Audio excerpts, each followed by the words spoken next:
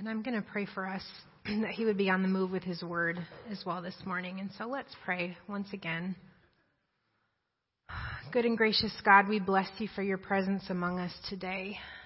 God, we bless you for the way that you stir up a body to pray for the rest. You are so good. And Lord, we thank you for your word.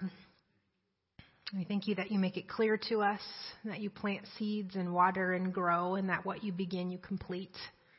And so, God, we ask that your word would be have growth this morning. Lord, would you sow deep in our hearts? God, we ask for your equipping and your anointing and empowering for the preaching of the word, for the hearing of your word, and for the working out of your word. We love you, Lord. Amen. All right. I don't know about you, but my heart is already so full. I don't really know that I have more room, but we'll do some dessert digging. Let it leak out, says Carolyn. All right. So we are working through Matthew, and what a fun trip this has been. As God restores us, he restores the world. Last week, we went a little bit backwards, and we went back to Matthew 5, which is the Sermon on the Mount that starts with the Beatitudes.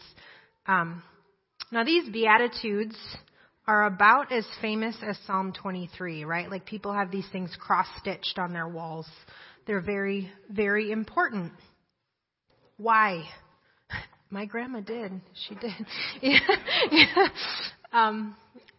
Why have these stuck and stood the test of time in such a profound way? Well, let's look.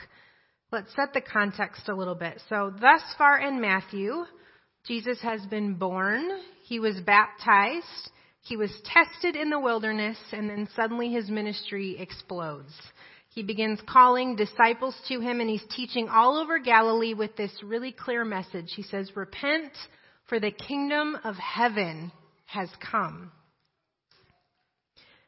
Matthew says that as he went, Jesus healed people from pain and disease. He stopped seizures. He solved the problem of paralysis. People were moving. He set the demon-possessed free. Like, hallelujah, the kingdom of heaven had come. Jesus is on a roll. There are masses following him everywhere. Like, he gets in a boat and everyone else gets in a boat and they go. People are following him everywhere. And seemingly out of nowhere, Matthew hits a pause. Jesus sees this big crowd and he climbs up to a mountainside, and as Pastor Gina noted last week, he sits down, which I like the idea of a chair while we preach. We might have to think about that. So Jesus sits down and he starts teaching a very specific message. Now there's some debate as to who Jesus' audience is at this point, because it says like the disciples followed him and he starts talking to his disciples. And I just want to be clear that I think Jesus is talking to anybody who's following him. That's you, and that's me, and that's everyone who could hear him on that hillside. So it's interesting that Matthew is the only gospel that records this particular sermon in the same sort of container with all the bits in one place. But the themes and the phrases that are in the Sermon of the Mount can be found woven throughout the Gospels and the New Testament. And so some scholars have even made the point that the reason the Sermon on the Mount has stuck so profoundly, it's so prolific, is because you could make an argument that this is Jesus' core teaching. Like, if you take what he's saying and really boil it down, this is what he wants us to get. And so, friends, this is what we get to dig into this morning. So, as Pastor Gina noted last week, the Beatitudes are not like a buffet where you get to pick up one and not the other. We get them all. We're called to embrace them all. And so let's read all of them from Matthew 5. I'm going to read, let's see where I'm at. I'm just going to read 1 to 11, if you've got your Bibles with you. All right. So, now when Jesus saw the crowds, he went up on a mountainside and he sat down. And his disciples came to him, and he began to teach them. He said, "Blessed are the poor in spirit, for theirs is the kingdom of heaven. Blessed are those who mourn, for they will be comforted. Blessed are the meek, for they will inherit the earth. Blessed are those who hunger and thirst for righteousness, for they will be filled. Blessed are the merciful, for they will be shown mercy. Blessed are the poor in spirit, for they will see God. Blessed are the peacemakers, for they will be called children of God. Blessed are those who are persecuted because of righteousness, for theirs is the kingdom of heaven. And blessed are you when people insult you, persecute you, and falsely say all kinds of evil against you because of me. Rejoice and be glad, because great is your reward in heaven. For in the same way they persecuted the prophets who were before you. This is the word of the Lord. Thanks be to God. Do we have any gardeners in the house? Like vegetable gardeners? Okay, I know we do. I've seen the crop. So this last spring I got really motivated and I went to the hardware store and I picked out a bunch of seed packets. Several years ago my dad made me one of those nice cedar raised bed situations, right? It sits empty a lot. So I put it in what I felt like was a great spot, like it looked nice and it was going to get the sunlight and the things that it needed. And I read the back of each packet of seeds and I put them in the ground. You know, you got to put them this many inches apart and this many inches deep. And I put some mulch on the top and it rained that night. Like we are set up for success. And at various times throughout the summer, I watered and I fertilized my plants. And before I knew it, I started to see some little sprouts come up, right? Like it's so fun when the green comes up. And the green kept growing and growing and growing, and there's like vines coming off the bed. Like I'm a gardener, you guys. Like I have made it. Yes. All right. Months and months and months and hopes and effort. And when my carrots finally got like that big, beautiful carrot green bush on it, I went to pull them out. Katie, can you help us out here? And this is what I found.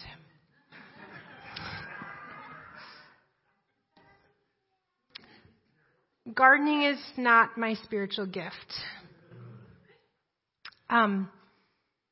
You know, I tried real hard, but it's not my gift. I'm sure some of you in this room might know what I did wrong. Maybe we can talk about it later. I'm not sure. But Brendan took this photo of the carrot to send all of our friends and family because he thought it was funny.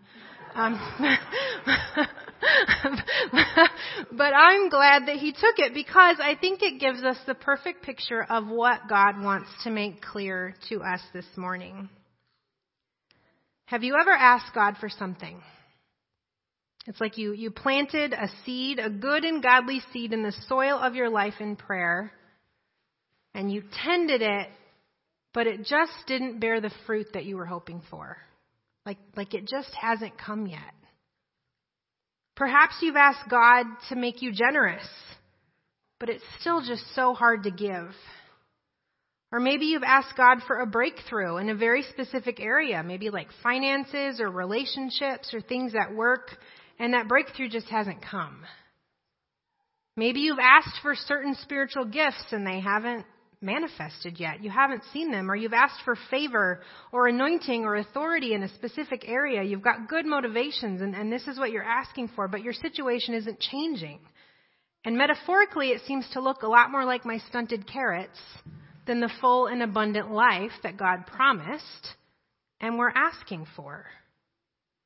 I'm seeing some nods, and so I think we all have stunted carrots, right? You're aware of your stunted carrots.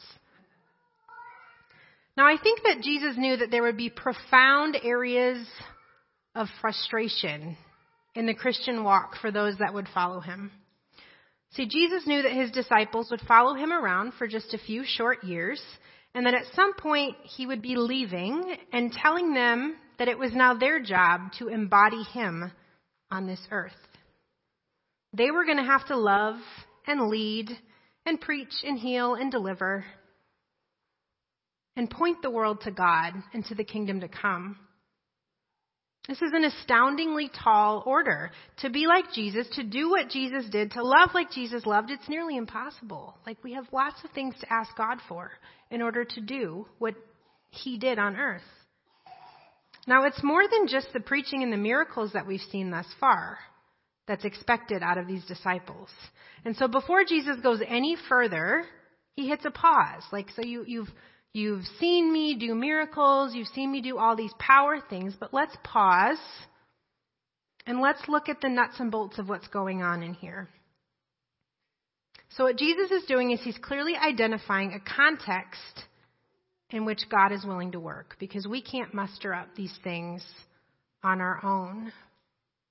Jesus says, "Blessed are the meek." Can you all say, "Blessed are the meek"? For they shall inherit the earth. As one pastor put it, meekness is the magnet for the favor of God. The rule and reign, the very government of the kingdom of God operates on the principle of meekness. I'm going to say that again. The government of the kingdom of God operates on the principle of meekness. Jesus was meek, and where he was meek, God's favor came. And so too came God's justice and order. Where there was meekness, there was God's favor. Where there's meekness, there's God's justice. Where there's meekness, there is peace on the inside, apart from external pressure. Let's look at what Jesus had to say about meekness specifically in Matthew 11. Most of us have heard this passage. In Matthew 11, Jesus says, "Come to me, all you who are weary and burdened, and I will give you rest. Take my yoke upon you and learn from me, for I am gentle." It's the same word for meek here. "I am gentle and humble in heart, and you will find rest for your souls. For my yoke is easy, and my burden is light."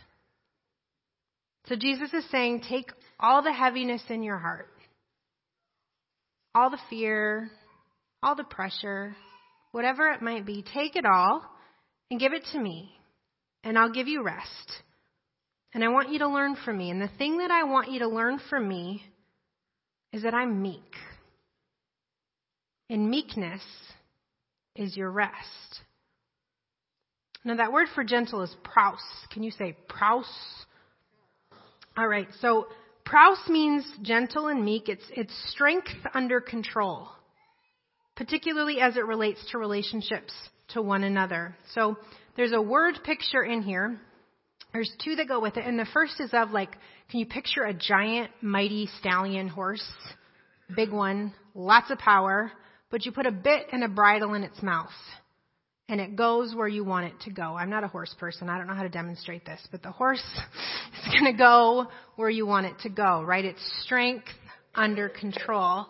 Now, the other picture that I think I like even better is the idea of a sea breeze that is just strong enough to push a sailboat along at a good gait, but it's not strong enough to create a storm or problems. Again, you've got tremendous amount of strength that is somehow bridled for purpose. Praus. Meekness, or praus, is the antithesis of pride. Scripture tells us that the devil fell because of pride. And so you could argue that pride is at the root of most sins. It's the operating system of the kingdom of darkness. And as we said before, the kingdom of light, the kingdom of heaven, the kingdom of God, its operating system is meekness. Now, pride might feel good temporarily, but it always loses in the long run. And meekness might feel like weakness. That's the fear, right? We think that being meek is weak. But in the long run, meekness will always, always win. As Proverbs 16:32 tells us, he who is slow to anger is better than the mighty, and he who rules his spirit than any who captures a city. Meekness is trembling before the word of God. It's not weakness. Meekness is agreeing with God about absolutely everything. I did a lot of research on what meekness is, and it has so many expressions, it's really hard to boil down this is it. So these are just some of the things that I found. Meekness doesn't puff up or brag. It's not defensive. It never seeks revenge. James says that meekness is wisdom that yields to reason. Meekness is not entitled, and it is not demanding.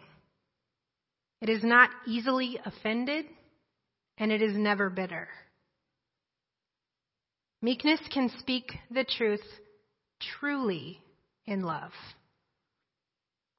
Meekness can set firm boundaries and maintain loving relationship. It's gentle and it's long-suffering. Meekness waits on the Lord. It's slow to speak and it's quick to listen, and it doesn't plow its own way. Meekness doesn't pressure, it doesn't come with guilt, and it doesn't bring shame, and it never asks for striving. Meekness doesn't fear correction, and it doesn't do fear or despair. Meekness is firmly planted in the goodness of God. It's a powerful weapon that remains unsheathed. It's so countercultural, isn't it? In this personal platform, Instagram filter, write your own story, choose your own truth, fight for your rights, and put your haters on blast kind of world we live in. We are constantly invited to brag about ourselves, to proclaim and choose our own truth. We're called to forge our own way and pick ourselves up by our bootstraps and beg, borrow, and steal whatever we think we're entitled to. Culture beckons us to be loud and to be unapologetically proud. Like pride is a virtue nowadays, and we are proud of the worst things.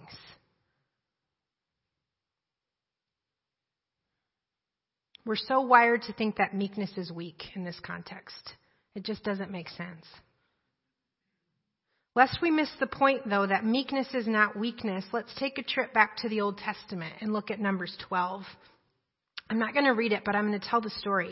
We've got this bizarre little gem of a story in Numbers 12 where the children of Israel are out in the wilderness. Moses has led them out. And Aaron and Miriam are starting to get a little fired up. And they say some pretty terrible things about Moses. They don't like that he married a Cushite, and they think that he's lost it. And so they start spreading some venom about Moses. Moses says nothing. Like the text says that Miriam and Aaron are running their mouths, and then all of a sudden God says, but Moses was a man of meekness. In fact, says the text, Moses was more meek than any man in the land. Then God calls Moses and Aaron and Miriam to the tent of meeting to have a chat. And he comes and manifests himself as a giant pillar of cloud at the door of the tabernacle, and he says, Miriam and Aaron, come here.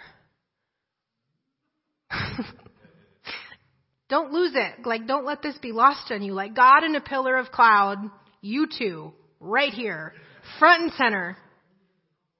And Moses calls them out for their pride. And he says, Moses is my servant. He's a man of character. You know, those prophets, I have to explain myself to them in riddles and stuff to get my point. And Moses, I just talk to him because he's meek and he's humble and he does things my way. So you two need to be done. And P.S. Miriam has leprosy. That's what happens. Behold the power of meekness. It's a divine exchange. We give up our power and then God clothes us with his. Moses was a meek man, but he brought a nation out from underneath the grip of Pharaoh. His staff produced the plague and split the seas in two. He led a nation through the wilderness for 40 years, and God calls this man meek. Is not weak. Jesus spoke the truth to religious ruling authorities. He offended them left, right, and center. But you know what? He wasn't ever vengeful or biting or raging. He just spoke the truth because he wanted them to know the truth. Jesus cleared out the temple of its money changers and swindlers. He commanded the dead to rise, and he sent legions of demons screaming off of cliffs. He was meek. We're not called to be helpless victims or doormats. We're powerful creatures submitted under the wise control and power of God. Now, the problem with meekness is that meekness requires adversity. Like if you're looking for an opportunity to be meek, you're looking for a problem. Like meekness shows up on bad days. That's when we get to use it. But the thing about meekness is, or adversity is rather, that when you're meek, you can face adversity. Like pressure can come, but you stay at peace. I think this is the heart of what Jesus was saying in Matthew 11, right? Like, give the pressures to me, and I will hold you in this adversity. I think our testimonies really embodied this level of meekness, right? Like with Brendan's testimony, God, I'm going into this scene that could be violent and dangerous, and God just gave him this sense of peace and this power and authority to walk through it. God gives us opportunities to practice meekness, you guys. He allows adversity to come our way. Why? Why would God allow us to go through adversity? Because I think that when we practice meekness, it's an invitation for the favor of God. Okay, so if we are struggling with finances, let's be meek in that area, and rather than strive in our own power, watch God's favor fall. It's a magnet. Meekness is a magnet for the power and the favor of God. So God says, I'm going to give you a hardship. Why? Because I want to fix it. I'm going to make this hard because I want to show up in this area. It's a complete flip of perspective. It's the upside down kingdom. When we encounter adversity or hardship, rather than thinking like, man, why am I being punished? Or why is it so hard? Why is this such a problem for me? What if God is allowing this opportunity because he would like to pour out his favor? And metaphorically, he wants to give us the earth, friends. This ground that you stand on in meekness, he wants to give it to you. It's your inheritance in him. God desires for us to practice meekness in areas that feel like stunted carrots because he has an abundant harvest for us. What would happen if we took all the energy that you and I put into changing external circumstances and we took that energy and we harnessed it towards meekness, towards understanding what meekness looks like for us in our contexts of need? What would it look like to exchange our energies, our power, to put down our weapons, every power we've got, and walk in with the peace and the meekness of God? Meekness in our relationships, meekness in our finances, meekness in our workplaces and in our communication, meekness in our planning, in our decision making, meekness under pressure, and meekness in our conflict. Meekness in our identity, our understanding of self, and meekness in what God is calling us each to. Meekness is the rich soil in which God grows kingdom fruit. And friends, I don't know about you, but I need some fruit. I need some favor. Amen? Now, I put some words together here. I've done my best, but I think David did a better job. David talks about meekness in Psalm 37. And so as we come to a conclusion, I just want to read Psalm 37 for us, and then I'm going to pray. I'm going to read pieces of it.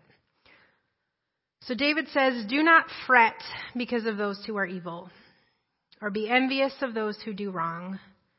For like the grass, they will soon wither, and like green plants, they will soon die away. Trust in the Lord and do good. Dwell in the land and enjoy safe pasture. Take delight in the Lord, and he will give you the desires of your heart. Commit your ways to the Lord. Trust in him, and he will do this.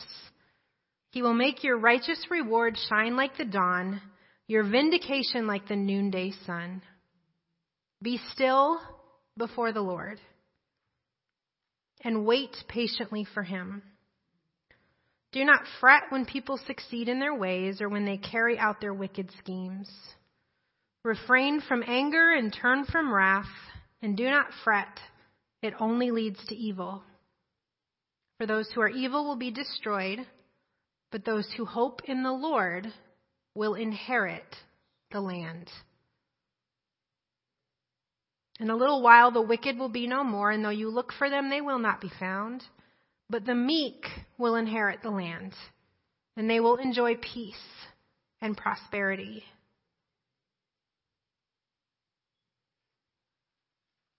God, we thank you.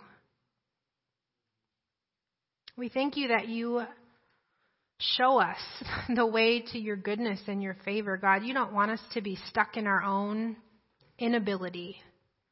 You didn't make us to be helpless. God, you make a way. And so, Lord, we thank you for the meekness that you've invited us to, the meekness that you modeled on this earth. And Lord, we ask that you would help us. Help us to know what stands in the way of our meekness. Help us to see the subtle ways that pride has woven its way into our perspectives. And God, would you help us to agree with you in all things? And God, we give you thanks for the way that you're going to pour out your favor among us